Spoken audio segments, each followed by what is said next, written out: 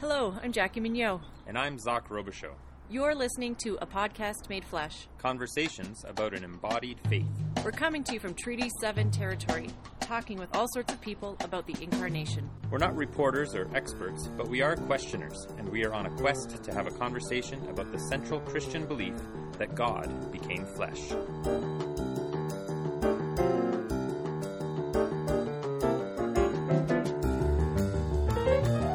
Trauma is never just one thing. There's this intersectionality of trauma. And so the one trauma actually compounds.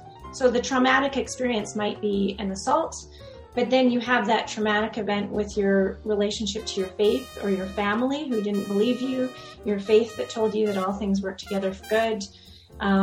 There's multiple ruptures.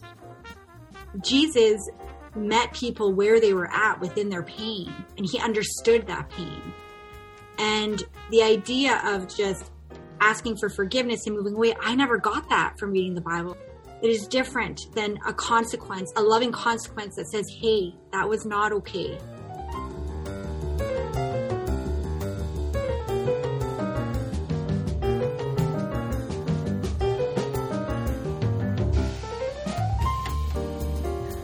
Welcome, Podcast Made Flesh listeners. We have a treat for you today. We have two guests. Dr. Christina Conroy and Agnes Chen, and they're both here to talk to us about trauma. And this is one of those words that has made its way kind of into the forefront of some mainstream conversations about health and mental health, and trauma-informed might be a phrase you've heard often. But we wanted to have a conversation about what trauma is and what trauma resilience looks like, because as you start to learn about trauma and how that manifests in someone's life, you start to see how embodied it is and how embodied the healing from it is. So we get into definitions and a little bit about why each of these women might be good conversation partners. So you'll find one is an academic and works in that sphere and teaching around trauma, and especially trauma and faith, trauma and theology. And then one of these women works on the ground with people in our very own city doing that community work. So we'll let you listen and see who is who, and you can pick up the conversation about this, a really important thing. Yeah. We recorded this conversation shortly after just days after the discovery of the mass grave in Kamloops, unmarked grave of 215 Indigenous children. And so that also informed how our conversation went. That view of there are a lot of people with a lot of trauma that's been, that they've experienced. And so then how do we then live together and recognize the need for healing and what our role is in that? Yeah. I really appreciated their approach of not trying to fix a problem, but that we were, this is a journey that people will tend to have to live with trauma for the rest of their life. So then how do we live together? And that big question just persists. We hope this is a beneficial conversation for you where you're at.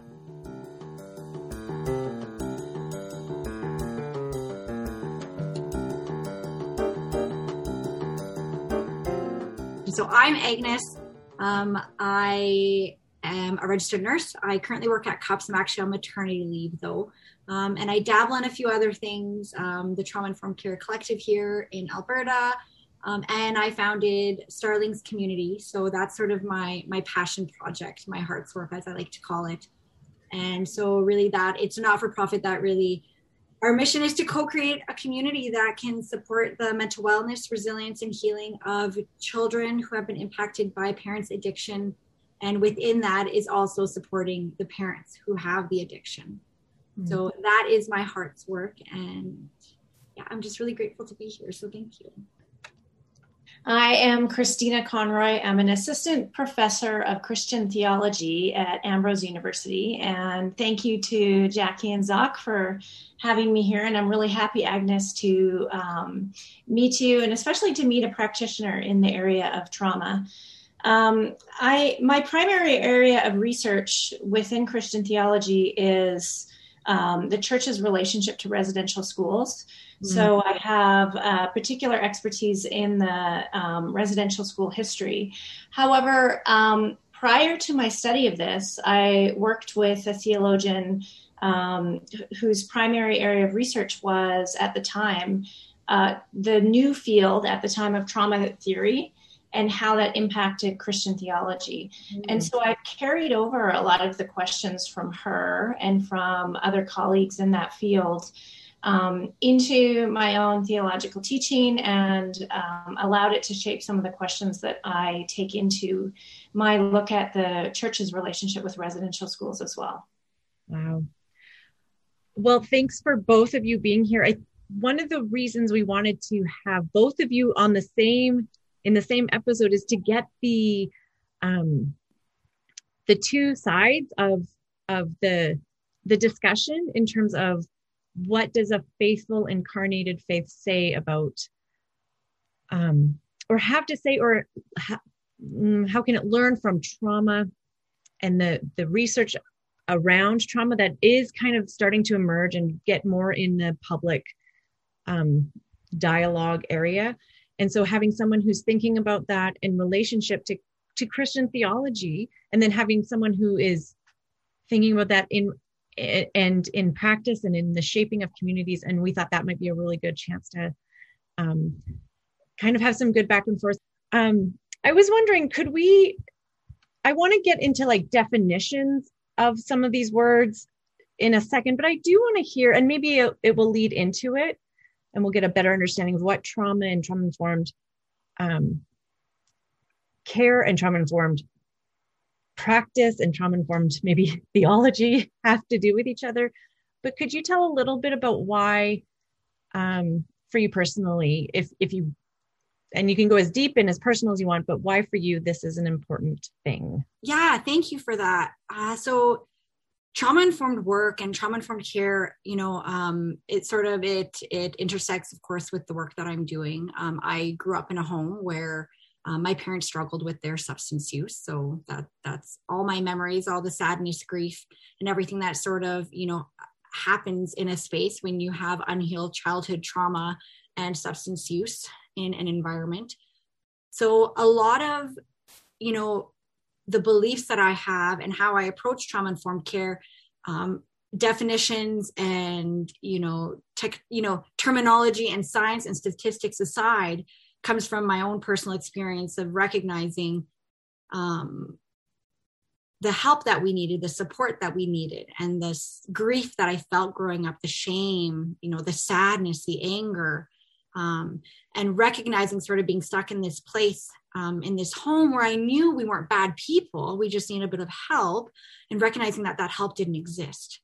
So before I even could put into words, what is trauma? What is trauma-informed care? Truthfully, I even to this day hesitate to say that what I experienced was trauma, because that has such a stigma attached to it. And you always think of people who live across an ocean who have experienced something worse.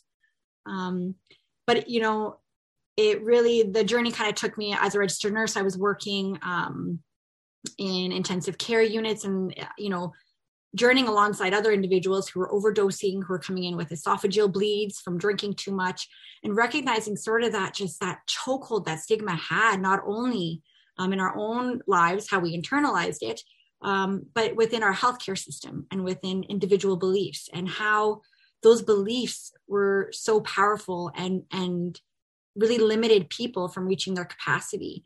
And so it was sort of this crossroads that I came to, I know I've talked to Jackie about this, of being really angry, but also being really hopeful, knowing, there were people in my life who supported me, even if they didn't know what was going on. I know that contributed to who I am today, in a huge capacity, that I'm not broken, that, what is this word resilience? I didn't know I was resilient, but I knew that the people in my life were surely resilient. The patients that I was walking alongside, if we want to talk about resilience, we just have to listen to a few of these stories to recognize, holy smokes, how people adapt their environment to get through it.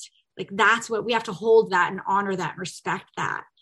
And so really, that journey from my childhood to where I am today, it's still a learning process. But that's sort of, everything that I bring or I understand about trauma without getting into the details of the terminology. Yeah. I just want to clarify and maybe ask a little bit of a follow-up. You mentioned like there really wasn't help available necessarily looking around, but then there must have been some people who kind of walked alongside or helped you work through that. Can you speak a little bit to those who kind of helped you maybe not recover, but at least process or support when you needed it most? Definitely. Yeah. Thank you for asking that. It's so interesting how our brains work and the things that we remember. And, one of my earliest memories, I had a teacher, I was in grade 4. And I remember, as a grade 4, it was an open house and we were running around outside playing, and we came inside, and the kids, we were running in inside of the doors, and she came up to me and she got down to my level, and eye to eye, she had her hand on my elbow and she said, "Were you smoking?" And it wasn't this disciplinary, "Were you smoking?" It wasn't this, trying to scold me. It was this deep sense of concern for me. And I wasn't smoking. I grew up in a home where there was lots of smoking going on, so I'm sure I smelled like it. But I felt this sense of, for her to get down to my level, to ask me, and to genuinely, I felt that inside of me. And that was me in grade 4, and I remember that to this day. I had people like that in my life, and I was so fortunate. I was always offered positions, of leadership. I was on patrol team, and they asked me to be the team lead, and I always never wanted to do these things. So I always thought, I'm going to let you down, and I'm not going to be able to go to early meetings or, places on the weekend. It just wasn't a part of it. But, I had friends' parents who were always so welcoming of me and just saw something in me. Even like looking back, I did not believe in myself at all in any capacity. I mean, I think we all probably struggle with that to some degree. But I know and I recognize those people who genuinely saw something in me. And that motivated me to try harder. Even if I had a fake smile on a lot of the time, it was a motivation. It was something that said, hey, they believe in you. So just try a little bit. Yeah. And so that was really powerful for me. Thanks, Agnes. Christina, what drew you to the study of trauma? Well, my interaction and my history with trauma studies is a little more serendipitous. I went to, after a funny history where I needed to just carry on in graduate studies because I couldn't get a job, I went to Yale Divinity School to study with Serene Jones. And so if you've ever been a student, one of the strategies, and I tend to like this strategy, is you just take whatever the teacher that you like is teaching. And Serene Jones at the time was one of the foremost and early speakers into the potential relationship between this emerging field of trauma theory and Christian theology. She came out with a book called Trauma and Grace.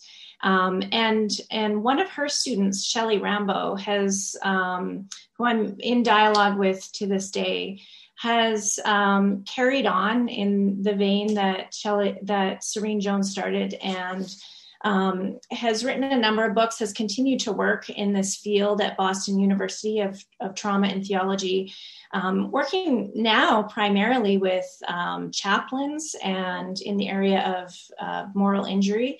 And she has kept me, she helped me design my trauma and theology class for Ambrose University, and has kept encouraging me to make the connections between the residential school history, which of course has a uniquely Canadian contribution to the field in trauma. So when I was at Yale, it was really interesting because Yale houses the Fortunoff Holocaust Archives. And I know you haven't asked this yet, but one of the origins of trauma theory, it's a little bit different for trauma theory is a little bit broader than those like Agnes who are practitioners, because it's a really interdisciplinary field. It started in some senses with military veterans, going back to Sigmund Freud, where he recognized the phenomenon that what was in the past, the experiences of war for soldiers, actually didn't remain in the past. So they continued in their time after the war to experience nightmares, to experience flashbacks, and to have it impact their present. So there was something for Freud in the past that didn't remain in the past, that leaked and shaped the present reality. And this was, of course, as time goes on, the military phenomenon gets funding and gets attention. And so this is how there was other experiences of documented trauma, but this was the area that actually kind of gained a foothold for trauma theorists to study and to have data to work with. Then in 1992, a woman, an academic named Judith Herman, charted the relationship between the similarities between military veterans and PTSD, which was a fairly new category and diagnosis, the similarities between military veterans' experience of PTSD and sexual abuse survivors, and wrote on this phenomenon.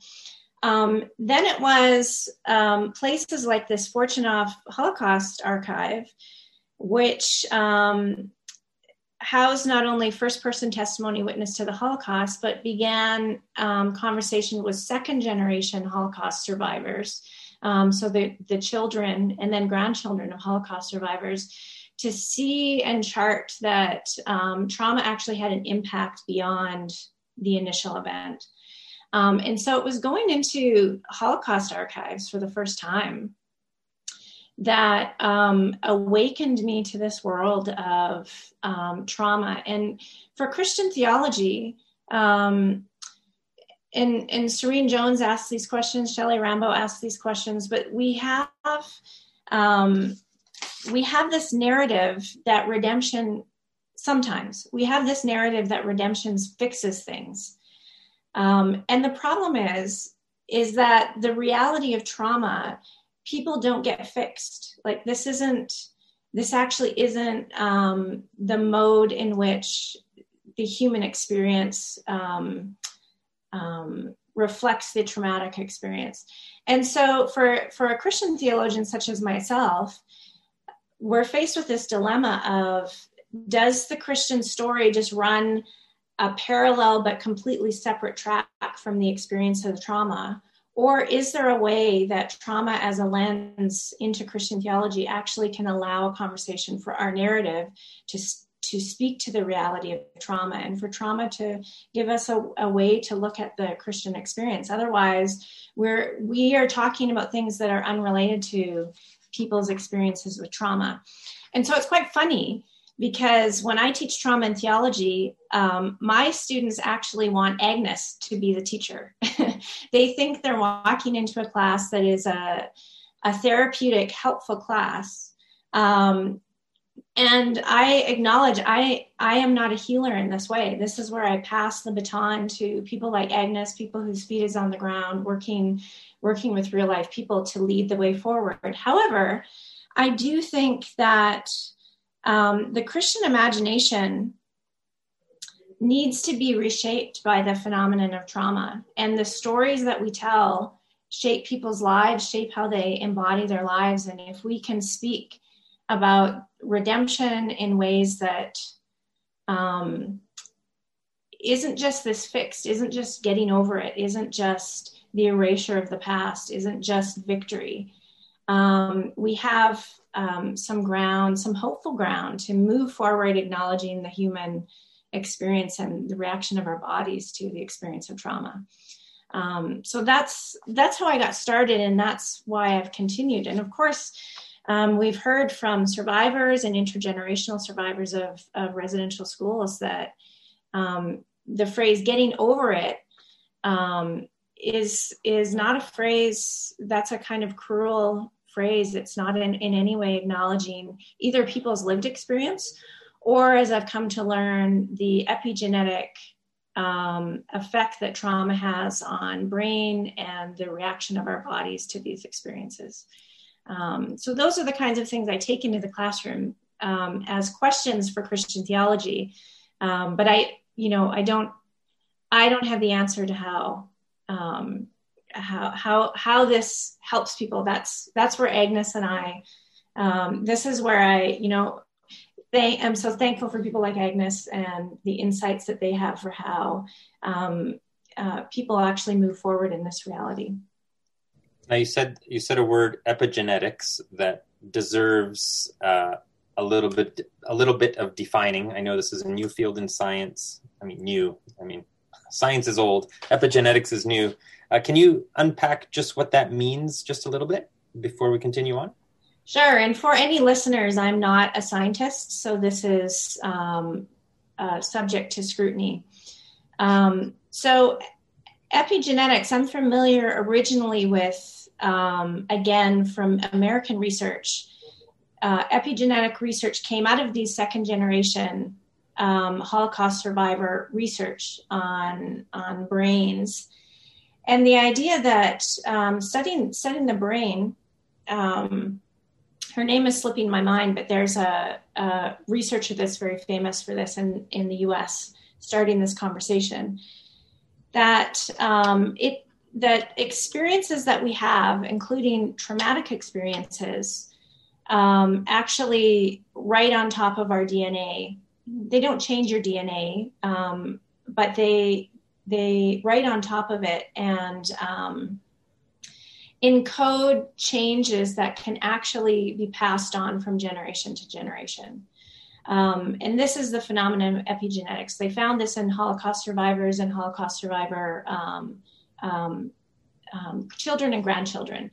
Now, what's a very fun part of my job at Ambrose is I've been able to, in the Canadian context, work with the neuroscience department at the University of Lethbridge. Here in Alberta, we have one of the primary sites for neuroscience research in the world. And it's just been really wonderful to work with people in the area of epigenetics, including Dr. Robert Sutherland, Dr. Robin Gibb. And they have actually come into my trauma classes and talked about what happens and related specifically to the history of residential schools to people who've experienced, especially children. There's at different ages we're susceptible. We're kind of at a tipping point in our brains and in our bodies' formation as to whether we build a kind of bank of resilience or whether we deplete the resources that are available for us to move on. And so how they've studied the brain, again, it is, you're right, Zoc, it's a new field in some ways. It's not a new field conceptually, but the kind of research they're doing is unfolding new data all the time. And so long story short, when one of the most common refrains I hear is, why don't people just get over it? Mm-hmm. And epigenetics literally tells us that's not biologically true. Like we don't. It's just not possible. Well, people react differently and integrate trauma differently. And so Some people can go through the same traumatic experience and they seem to integrate the experience differently in their bodies. And some people don't. And it's not a matter of moral fortitude. It's not a matter of virtue. This is just a phenomenon that happens. Some people, and Agnes, this might resonate with your own experience. Some people have people that come alongside, resources that are made available to them, and that triggers a kind of integration of the material. But for some people, the integration of the traumatic event will never be integrated. And that's not a moral category. That's just a biological category. and something that theology needs to have as a piece that we are thinking about when we talk about these categories of hope, of life, of the common good, of compassion, of resilience, of healing, so that we're not, alienating any particular experience from that. Yeah, so that there has to be a good response from the church or from pastors or from those practitioners. Like that response has to come from a good place and an informed place rather than just some petty response like, why don't you just get over it? Yeah. Absolutely.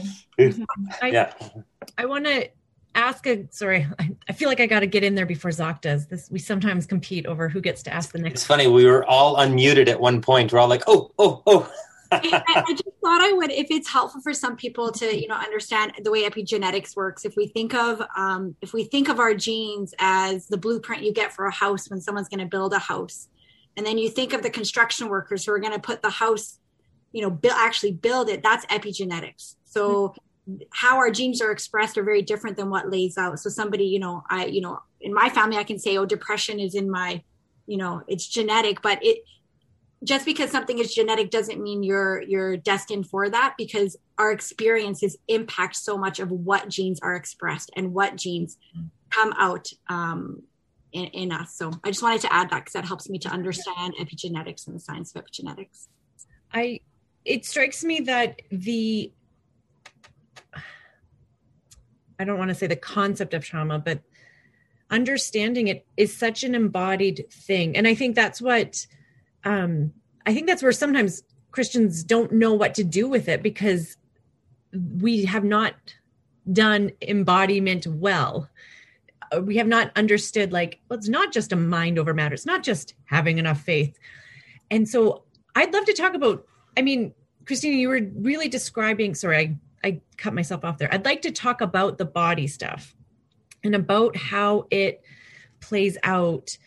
I don't know if there's more we could say. Christina, I was going to say you did a really good job of kind of explaining some of the, how it's connected in our brains. And I'm trying to find my right words here, but.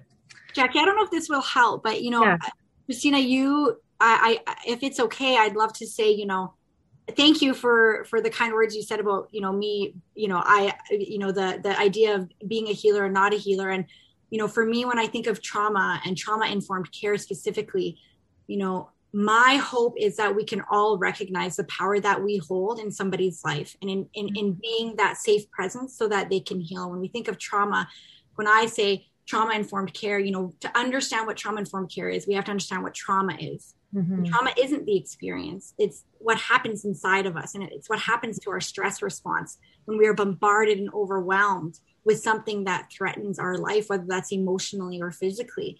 And to really understand that, we have to understand our own stress response. And I think all of us can really relate to what it feels like to be so angry or so sad, and our capacity to think through things and rationalize, or to be, calm and collected with our kids and whatnot.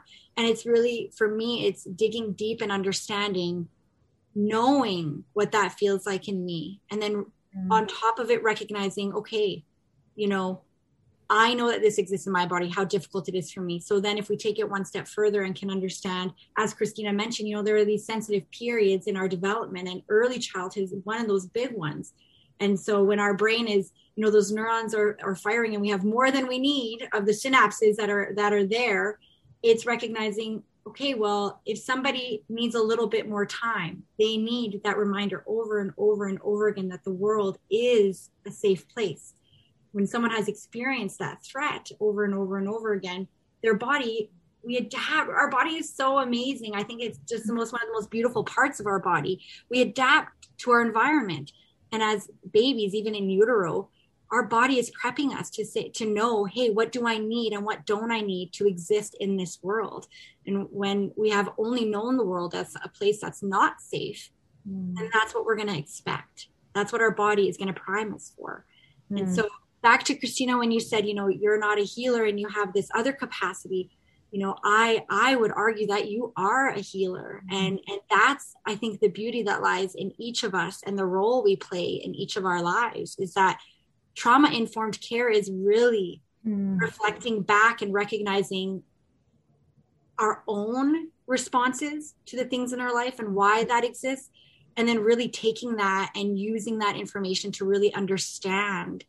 And that's where empathy comes in, right? We have to use that knowledge, our own experience, to move forward. I kind of went on a tangent there, but I really wanted to throw that in. Yeah. Could you talk a bit more about body stuff? Like how trauma does manifest in the body? I don't know. Is that the right question? I don't even know if that's the right question. And I will, like Christina said, I will put a disclaimer that, I'm not, a resilience researcher or a trauma expert, but, when I try to explain trauma, how trauma impacts a body, and when we think about the way our brain develops, so, the brain has three main parts. So do you want me to get into this? Yeah. Right. The brain has the three main parts. We have our brainstem, we have our midbrain, and then we have the prefrontal cortex. And that's the order that our brain develops in. Our brainstem, which is our survival brain, our heart rate, blood pressure, our temperature, all the things we need to survive, to come out of the womb and be able to live. We need our heart to beat. We need our temperature regulated. So that's already developed when we come out to its full capacity. So if a mom is experiencing a lot of stress or herself has unhealed trauma, that increase in cortisol, that stress response, we can say, kind of gets passed down, because that baby body is prepping for its environment. And if mom is stressed, then my environment is going to be stressful. And when we are in danger, we don't need to figure out what we're going to have for dinner or lunch. We just need to get our need met. So our brainstem is the first thing to develop. Then we have our midbrain, and they call that the emotional brain. So that's kind of the alarm. There's different pieces in there, but the amygdala is what most people know. And that's sort of the good experiences, and the bad. It allows us, like a smoke detector, to say, hey, this is danger. We got to move.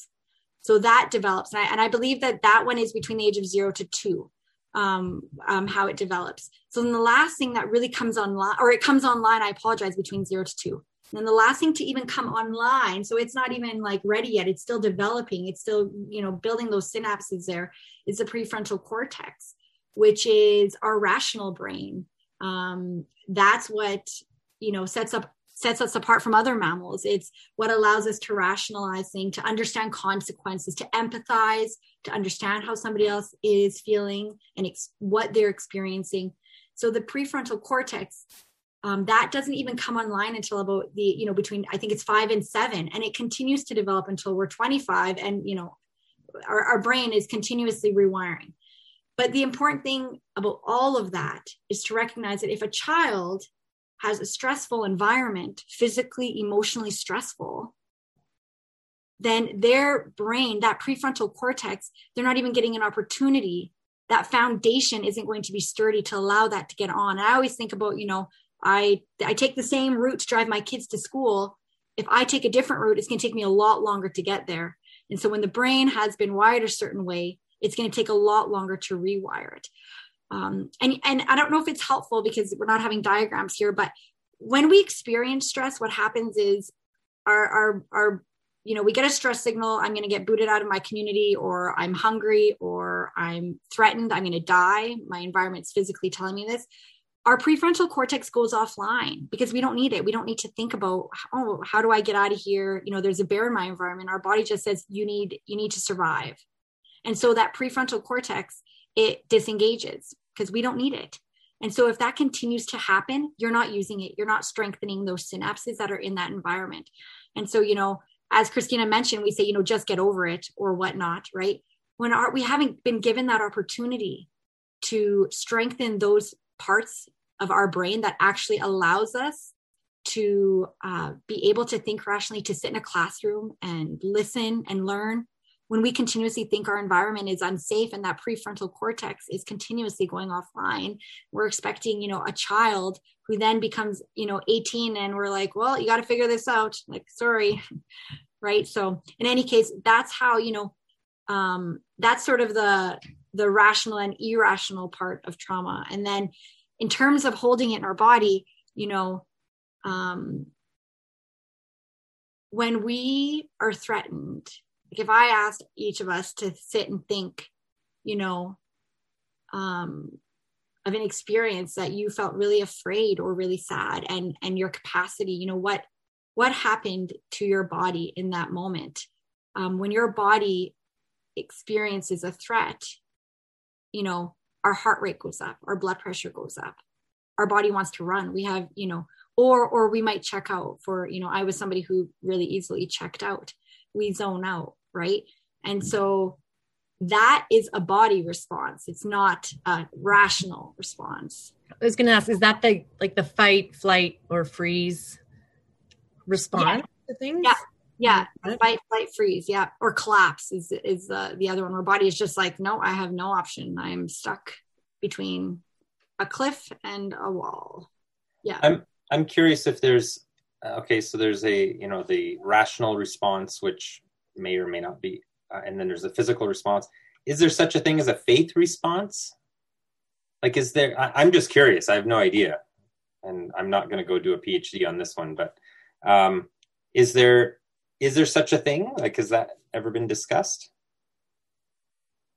Like the "Dear God, help me," maybe that's a faith response, you know, the no atheists in foxholes kind of idea, but Christina, you might be an expert. You know, the only thing that I can add to that, maybe that statement is, you know, when we're going through a hard time, that's whatever supports us in that moment, that whatever gives us that strength to calm down our stress response. Like when you know, I have a 10-month-old. So when my baby is screaming and you pick her up and she melts in your arms, you know, that stress response has been calmed. That sense of safety has returned. So that idea of having faith and hope in something bigger and greater than you that exists, that can be that sense of safety. But Christina, you might have a more theological perspective on this than me. Sure, I can say a few things. Totally. The trauma study side, in a sense, is a bigger picture kind of view of this. There's, of course, a sense that pain and suffering and loss are a part of the shared human experience. But what defines trauma is many people are able to integrate the pain and suffering and loss they experience. But trauma is the phenomenon of when that integration gets stuck. And it doesn't integrate for certain people. And it gets stuck primarily in certain ways. Some of the classic symptoms that we talk about in trauma theory are ruptured memory. So there's a kind of lapses in past and present, and the timeline of memory are some gaps. Some things are completely forgotten. Some things are dropped. And the other side of the coin is that right in the traumatic moment, some things are kind of seared permanently with impeccable detail into the memory. So there are these kind of ruptures in memory that occur. There's also the inability to narrate the experience. So if you think of our demand in this kind of psychological culture that we have, this talk therapy of tell me what you're feeling, tell me right now, and I'll assess whether it's true. The combination of a ruptured memory and an inability to narrate the experience doesn't bode well for how we value people who are going through trauma. And then, of course, for people experiencing trauma, the shattering of assumptions, everything that they knew about the world and how the world was supposed to unfold. I often think of it like a wheel on a bike that's rolling as the way you expect it, and then a cog just gets stuck in the wheel. And everything lurches to a halt. This wasn't supposed to happen. It kind of shatters everything they thought they knew was true. And the assumptions, even Christian assumptions, and the relationships that were foundational in life, those kinds of things, the things that sustained life in that way, those kinds of things can get locked up. So if someone believes that, well, I said my prayer this morning, God's with me, and then this horrible thing happens. Yeah. There's a rupture there. There's a stick in the spokes. When we tell people all things work together with good, things work together for good, and it doesn't happen for something. Yeah. Someone in particular, that is another layer of trauma. One of the trauma theorists early on, her name was Maria Root. One of the things that she studied in the phenomenon of trauma is that trauma is never just one thing. There's this intersectionality of trauma. And so the one trauma actually compounds. So the traumatic experience might be an assault, but then you have that traumatic event with your relationship to your faith or your family who didn't believe you, your faith that told you that all things work together for good. There's multiple ruptures. I study this because, in a sense, one of the big categories for Christian theology is called theological anthropology. And that's a fancy way of saying, what does it mean to be human? And we have all of these theories in Christian theology that you're usually reduced to, you're depraved, you're fallen, you're sinful. And one of the deep indictments of trauma is how radically vulnerable, for however it was that we're created, how radically vulnerable we are to the world as humans in these bodies. What people like Agnes have taught us working with real folks working with trauma is that just as much as trauma is lodged in the body, so that it has a very physical effect, the modalities of movement, of change, of hope also occur in the body. And so circling back around to an earlier question, that you asked, Zach, one of the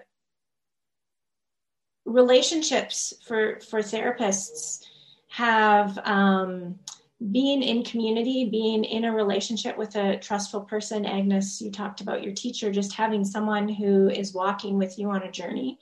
The community aspect seems to be incredibly important for the trauma experience. And I would say for some people, depending on your religious tradition, Christianity does provide that kind of way of experiencing God for some people.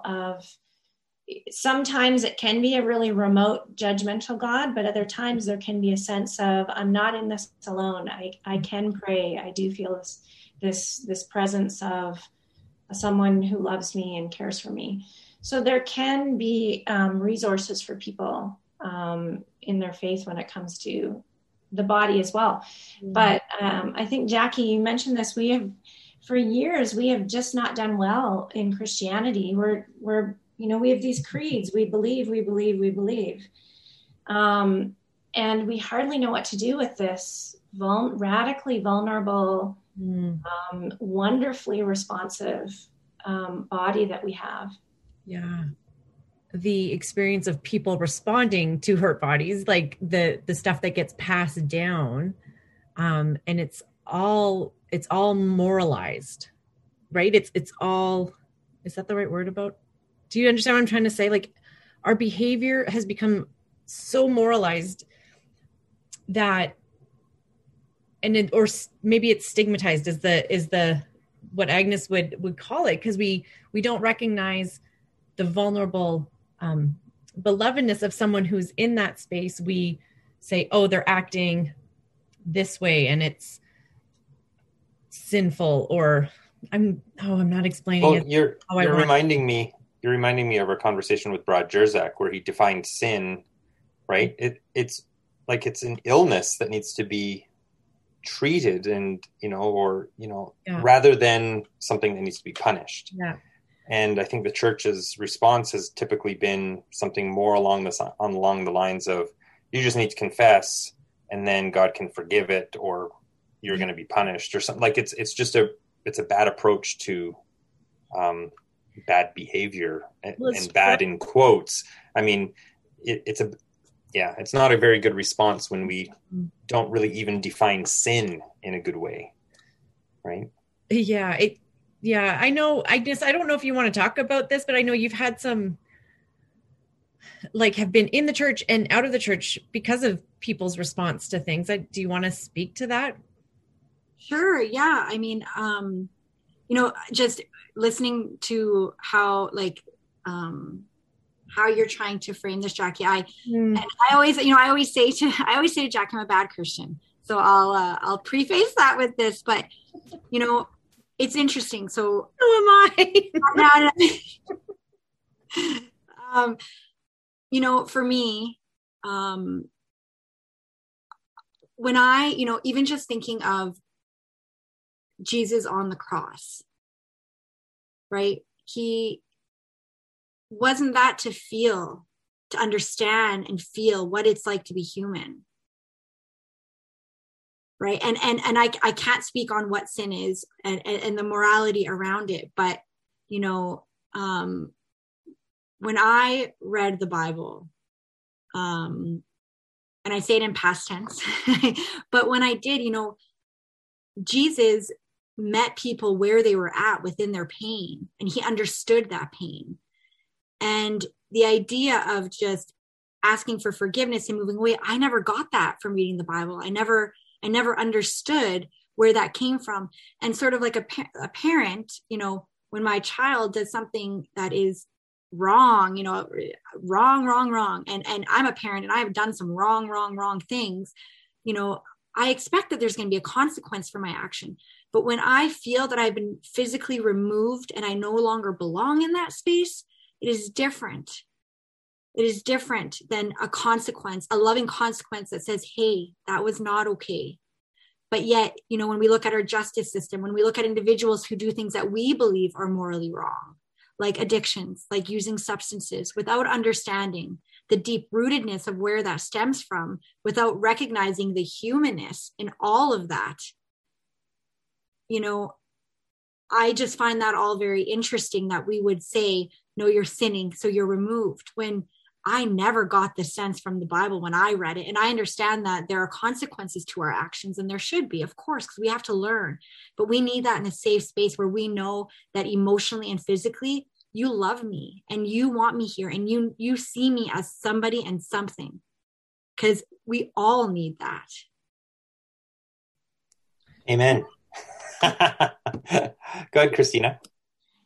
One of the gifts that Serene Jones brought to the conversation was identifying the elephant in the room for Christianity, in that at the center of our faith is a traumatic event. What does it mean that for Christianity has its origins in a trauma? That Jesus was crucified, his followers were completely gutted by this event, and that this small kind of wily group of persecuted believers started out from nothing, piecing together their experience of this. Shelley Rambo has expanded the conversation to even talk about the resurrection of Jesus, this core element of the Christian faith, that Jesus returns with the wounds in his hand. The marks of this trauma are not healed in this kind of view of resurrection and redemption. They're still present. And so people like Serene and Shelley have talked about how Christian theology has been very inadequate in their theologies of suffering.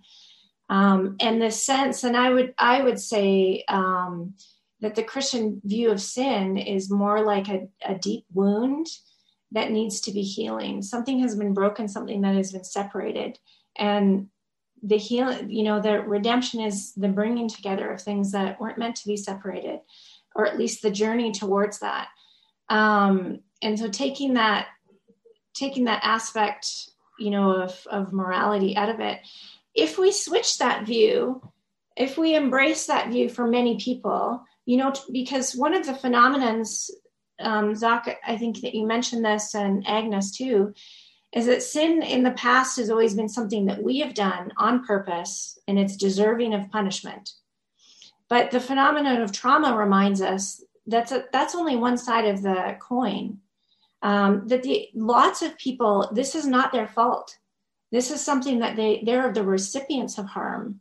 And they may go on to harm as a result of this, but this begins as something that they are the recipients of, not something that they are deserving punishment. You can see how this plays out in our response historically to sexual assault, where our default mode, because of Christian theology, has been, well, what did she do? Assuming it was a female, to deserve this. So those kinds of the ways that this has shaped our Christian imagination has leaked into law, has leaked into the way that we view people. And so I wonder in the church, if we embrace this idea of woundedness and we want to hang on to God's healing, would we be able to create a space? Like, I can pitch in my church that we should pray, responding to the 215 bodies found in the Kamloops church. And I understand this, but my school would like to pray, have a prayer meeting about this, to offer our prayers, to offer lament.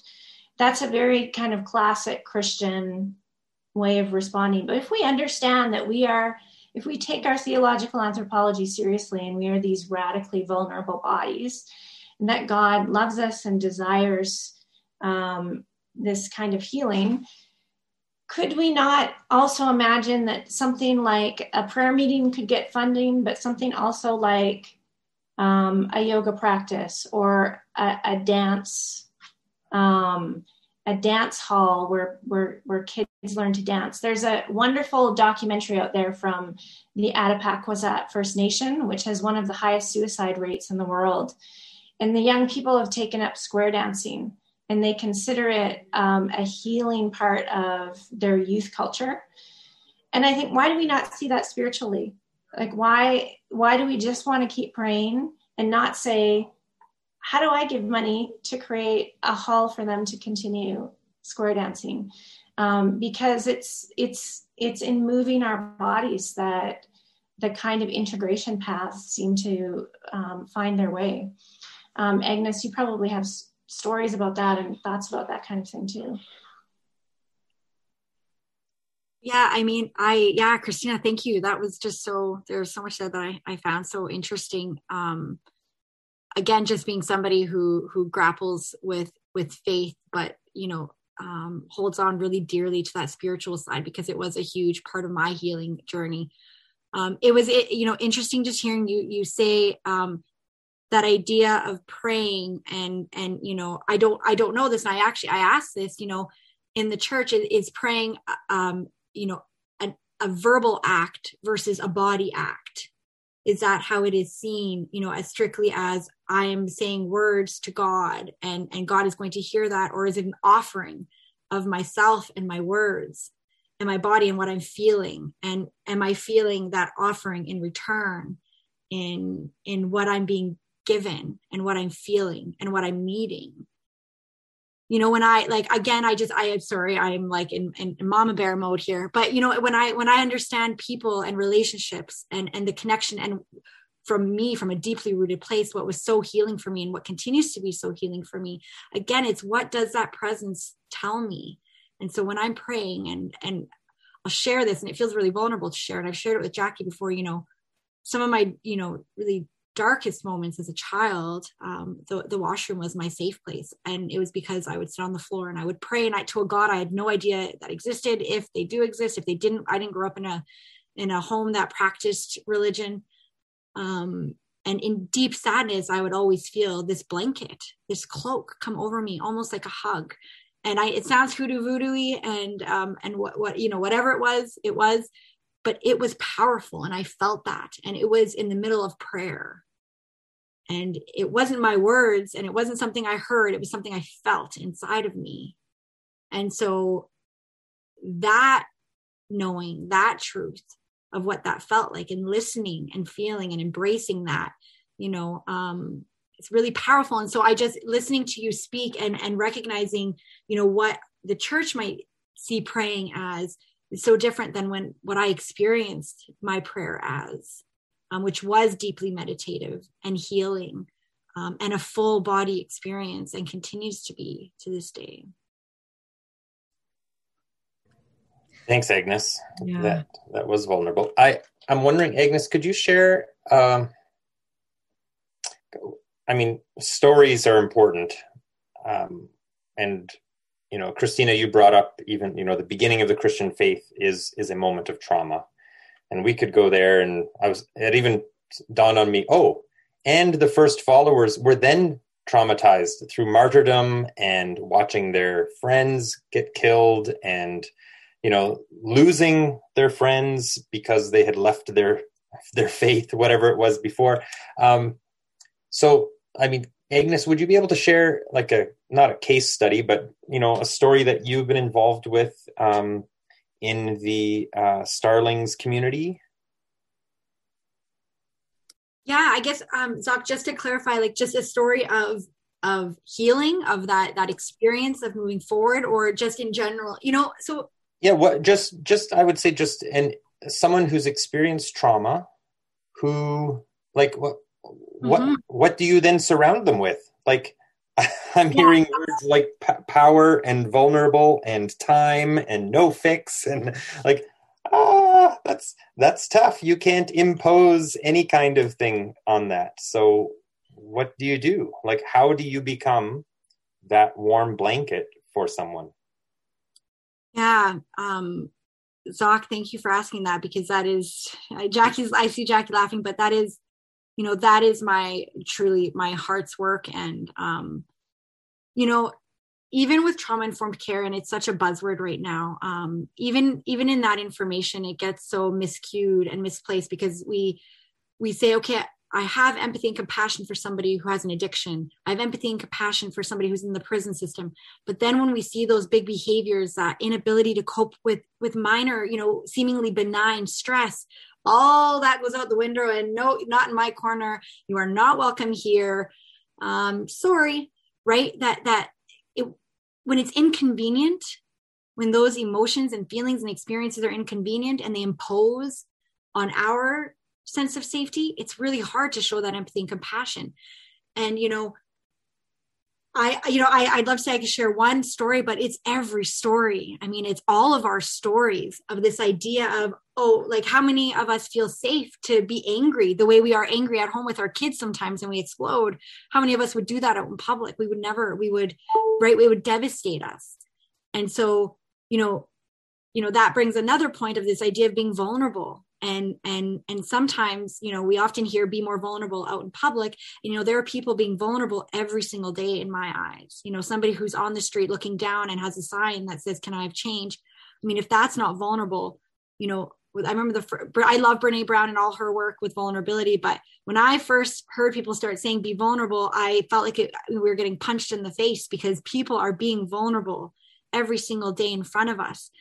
And again, yeah, I want to think and the idea of, sharing a story, but the truth is, Zach, for me, when someone has experienced trauma, and I think we underestimate how much pain people can hold. And so we don't believe a lot of the stories, but when we go forward and we say, hey, but I was nice, I was compassionate, I showed kindness, and we think, hey, well, that didn't work, so you're obviously just a jerk, and that's too bad, figure this out on your own. It's not going to take one time. It's going to take me and you, and then you in your classroom, and then you at church, reminding that person that, no, but you also belong here. I know you also belong here, where you're not just belong in this one community over here where they're going to serve you soup and then you can go, have your sign on the street again. It's no, we need to expand that vision of what community needs and where that person belongs. And again, I would love to share just one story, and I could share my own story. I could share my parents' story, but truthfully, it's all of our stories, and just recognizing, it moves beyond kindness and genuine kindness. There's studies that say 93% of our communication is nonverbal. And for me personally, as a child, I would remember sitting in a class, and I literally was scanning my environment. You're safe. You're not safe. Your shoulders are up. Your shoulders are down. I saw you scan. Police would come into our home when I was a child. I would see your eyes are scanning. You're looking at bottles of booze. You are looking at something else. Your body is telling me that I'm not good enough.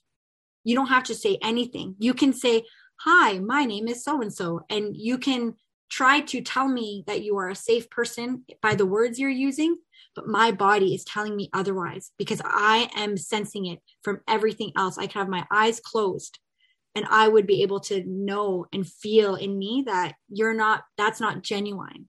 And so it's going to take those repeated moments over and over and over again for that person to know and believe that you are safe, especially when they've experienced trauma and the world has over and over again told them that you're not safe. I had a patient one time when I walked in, it was on a mental health unit at the PLC. And he said, it was probably the second time I went into his room, why are you being so nice to me? People are expecting you to not be nice to them. And when you are, what is your motivation? Why would you be like this? I don't deserve it. And so we have to work hard. And it isn't just kindness. It isn't just volunteering, one weekend a month at a shelter or a not-for-profit. It is day in and day out in the interactions we have at the grocery store, with our own kids, with our own families, with the mom that is struggling. It is showing with our whole self, communicating with our whole self that, hey, you belong here, over and over and over again. Okay, Agnes, you have to stop because that's too hard. that's a big ask. I mean, what it reminds me of is when I was studying community development was like when we're talking about poverty alleviation, like there's no quick fix. There's no like, hey, I'm going to go volunteer for 10 days. Like it's, you move in and you live with the community. You become a part of the community and you share each other's story. And only then can really any kind of change, any kind of systemic change, and like I'm just hearing systems all over the place, like any kind of change requires relationship and genuine relationship and a lot of time. And then it seems like, if I'm going to engage with someone who's experienced trauma, I'm going to be traumatized. So I'm basically volunteering for trauma. Is that accurate? So I am going to challenge that a little bit because trauma isn't what happens to you. It's Good. what happens that's right. inside of you. So, right, two people, even siblings that grow up in the exact same home can experience their environment very differently based on the supports they had. And Christina mentioned this earlier, if we have this scale and we have all these resources that have protected us within our circumstances, that's going to act as a buffer for us. So yes, perhaps you might be, but that's not necessarily true. It's why some people might go like, just be rattled after an encounter and somebody else will go, what is going on with you? Like nothing even happened. All they said was, no, I don't like that. And you are acting like they told you you're the worst person in the world. It's because that person probably feels like they're the worst person in the world. Already. Yeah. So as a follow-up question, then I was going to ask Christina, so in trauma theory and faith,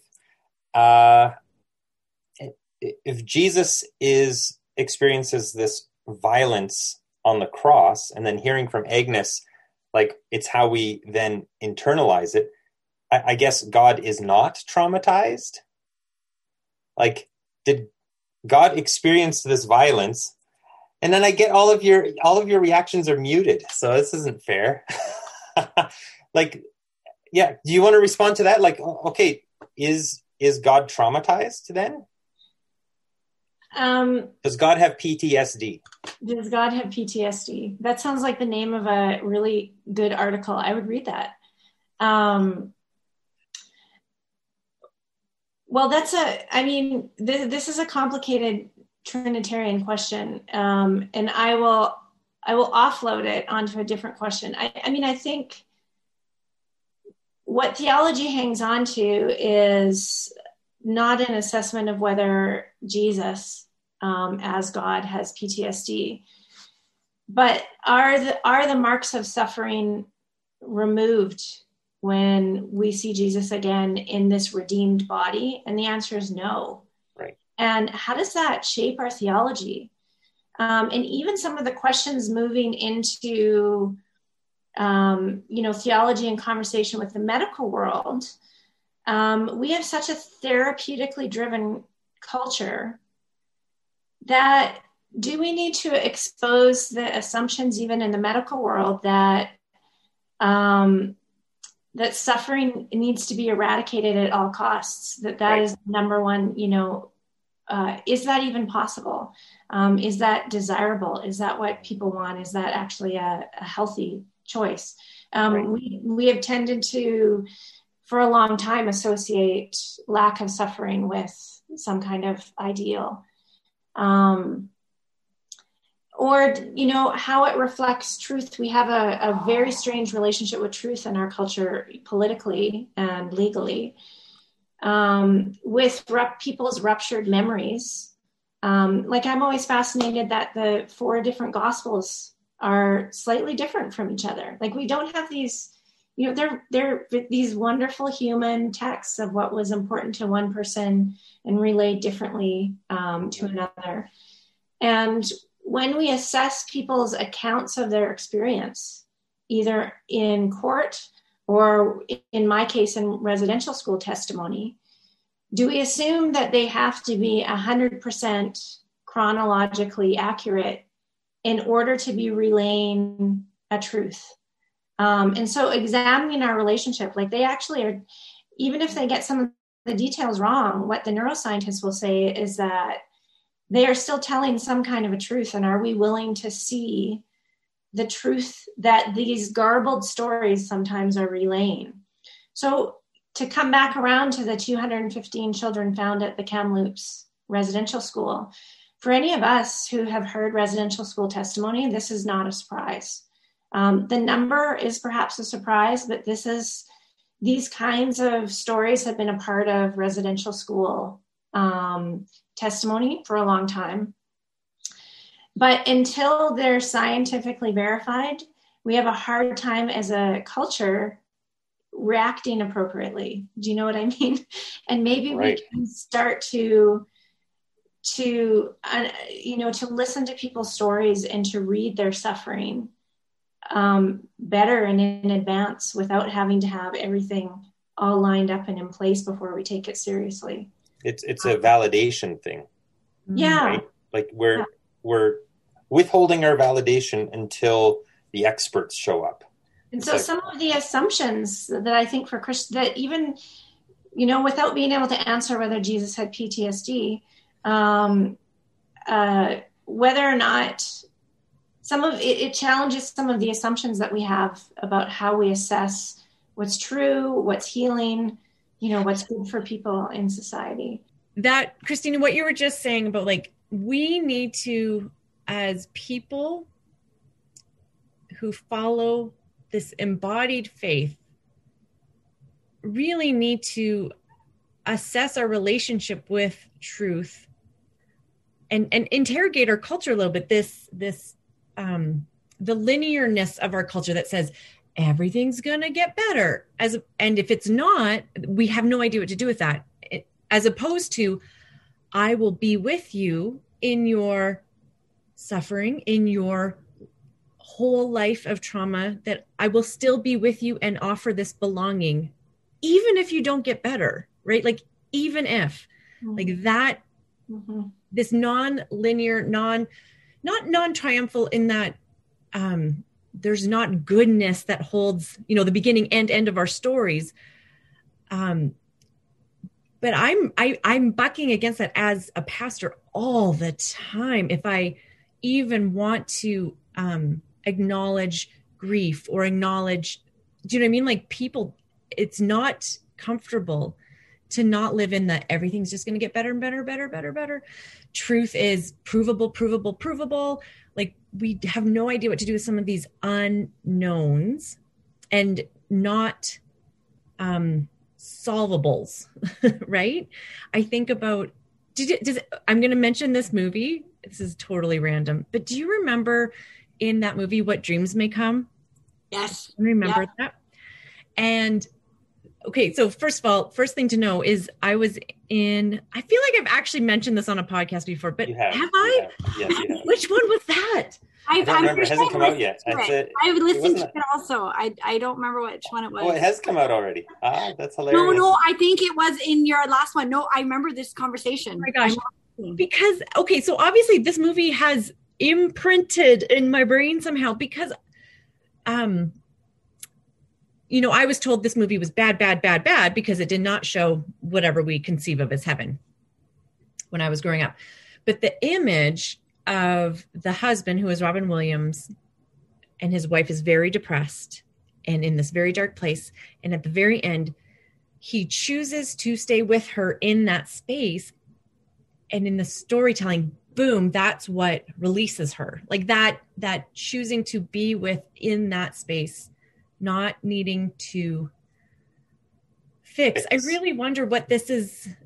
I feel like there's something about our faith that needs to speak to this way better than we have, because it's not healing people. Like the Christian, I want to be careful with my words, but there's way too many stories. They're resilient. People are resilient. Go ahead, Jackie. Too many stories of people being devastatingly damaged by just really shallow theology, like really shallow understandings of ultimate things and who we are as humans. And maybe that's it, a really shallow understanding of our theological anthropology, that we are these incredibly beautifully made humans. I like my blood pressure is rising because I hate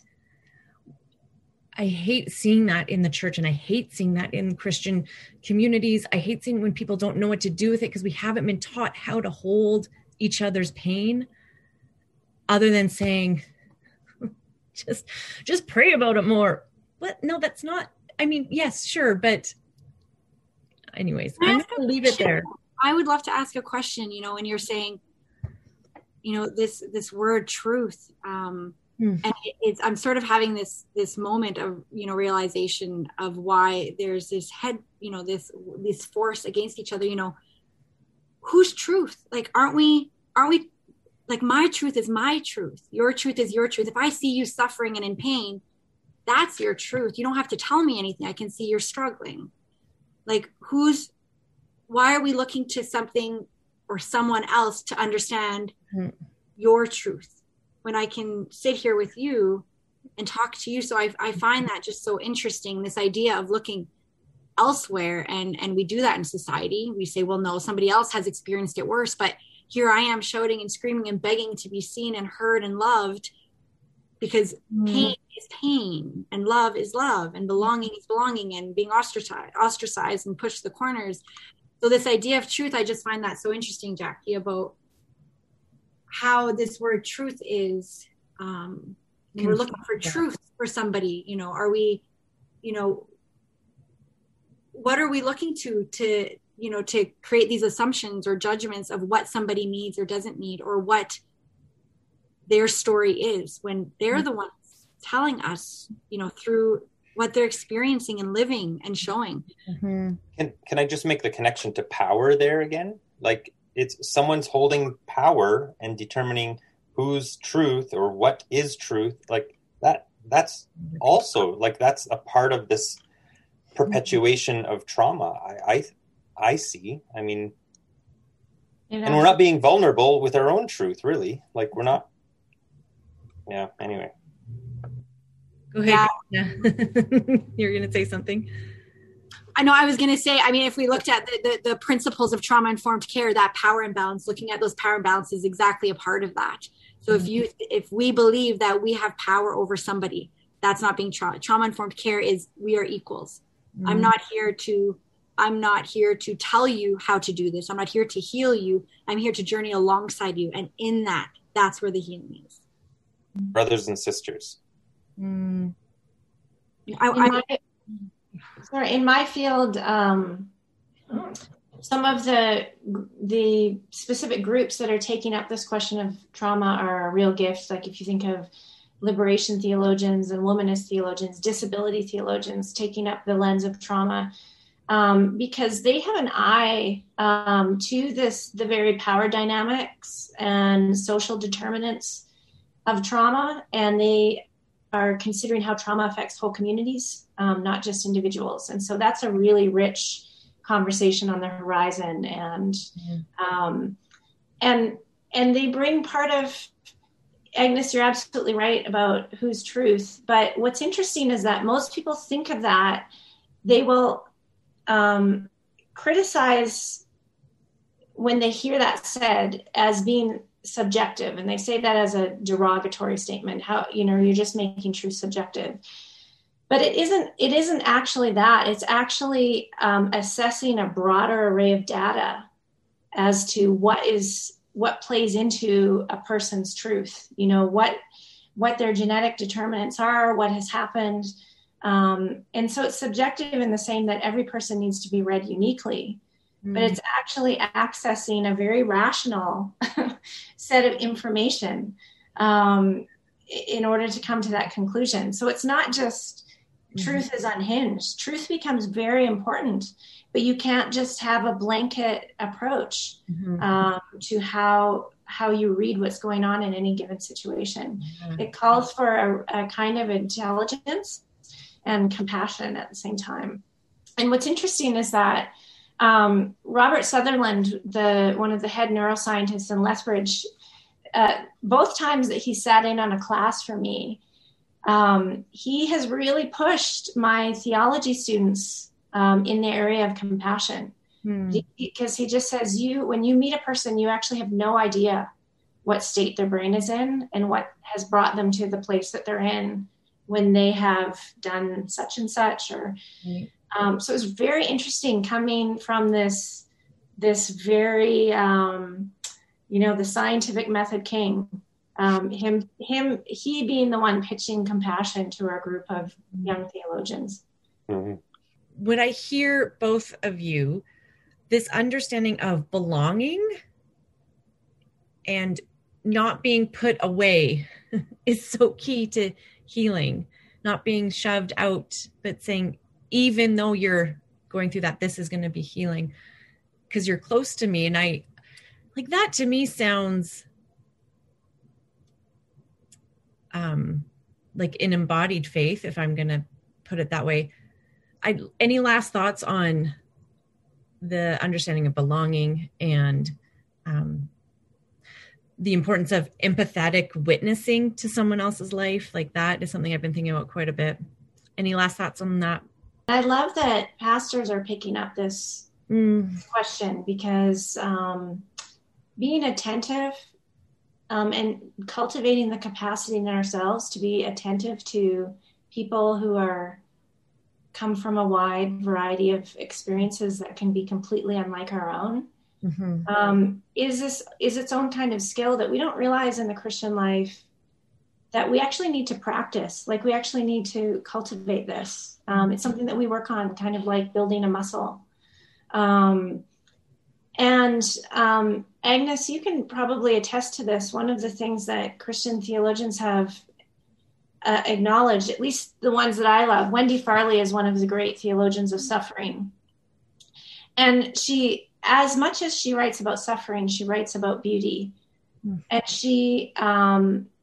she's gone through enormous suffering in her own life, and it has given her an eye for recognizing beauty unlike any that I have seen in a modern theologian. And one of the observations that she says is enigmatic is what is strange to us is that even in experiences of radical suffering, either by communities or by individuals, it's possible to also experience beauty at the same time.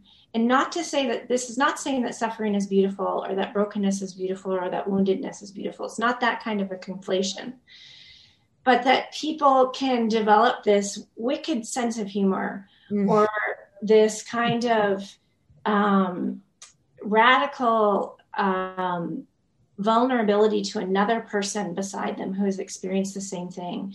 That communities in the middle of a tragedy suddenly turn towards each other instead of bickering, and they're, pushing each other's cars out of the snow and helping neighbors.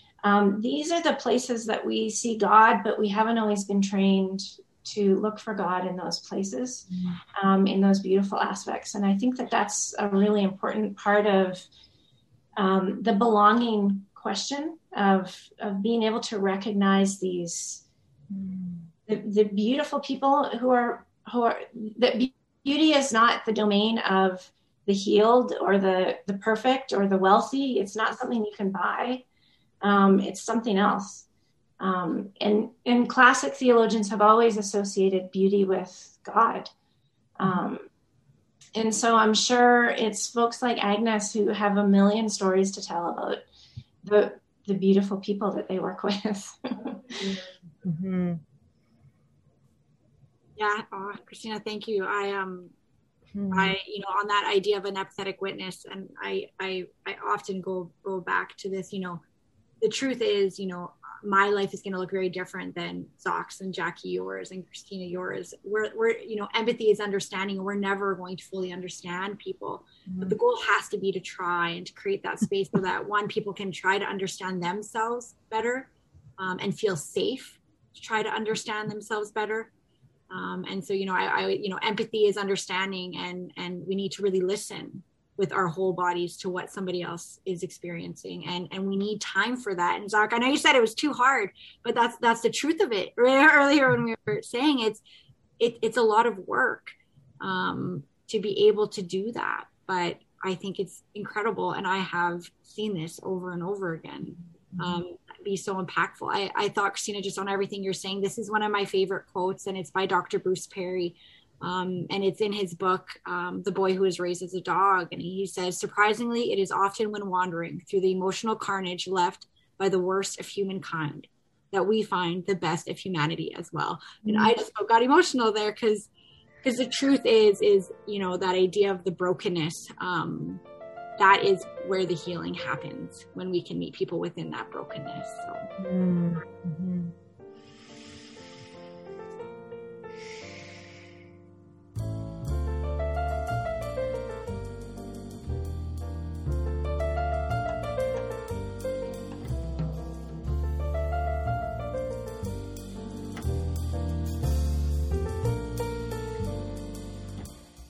Our recording today has been done online from our homes. Music graciously provided by Jennifer Oikawa. Check out Escape Plan to Canada by the Jen Oikawa Trio. One thing we'd like to develop more of is a conversation with our listeners. If you'd like to join the conversation, find us on Instagram at The Podcast Made Flesh, no spaces, or on Facebook. Like our page and follow us. Get all our updates.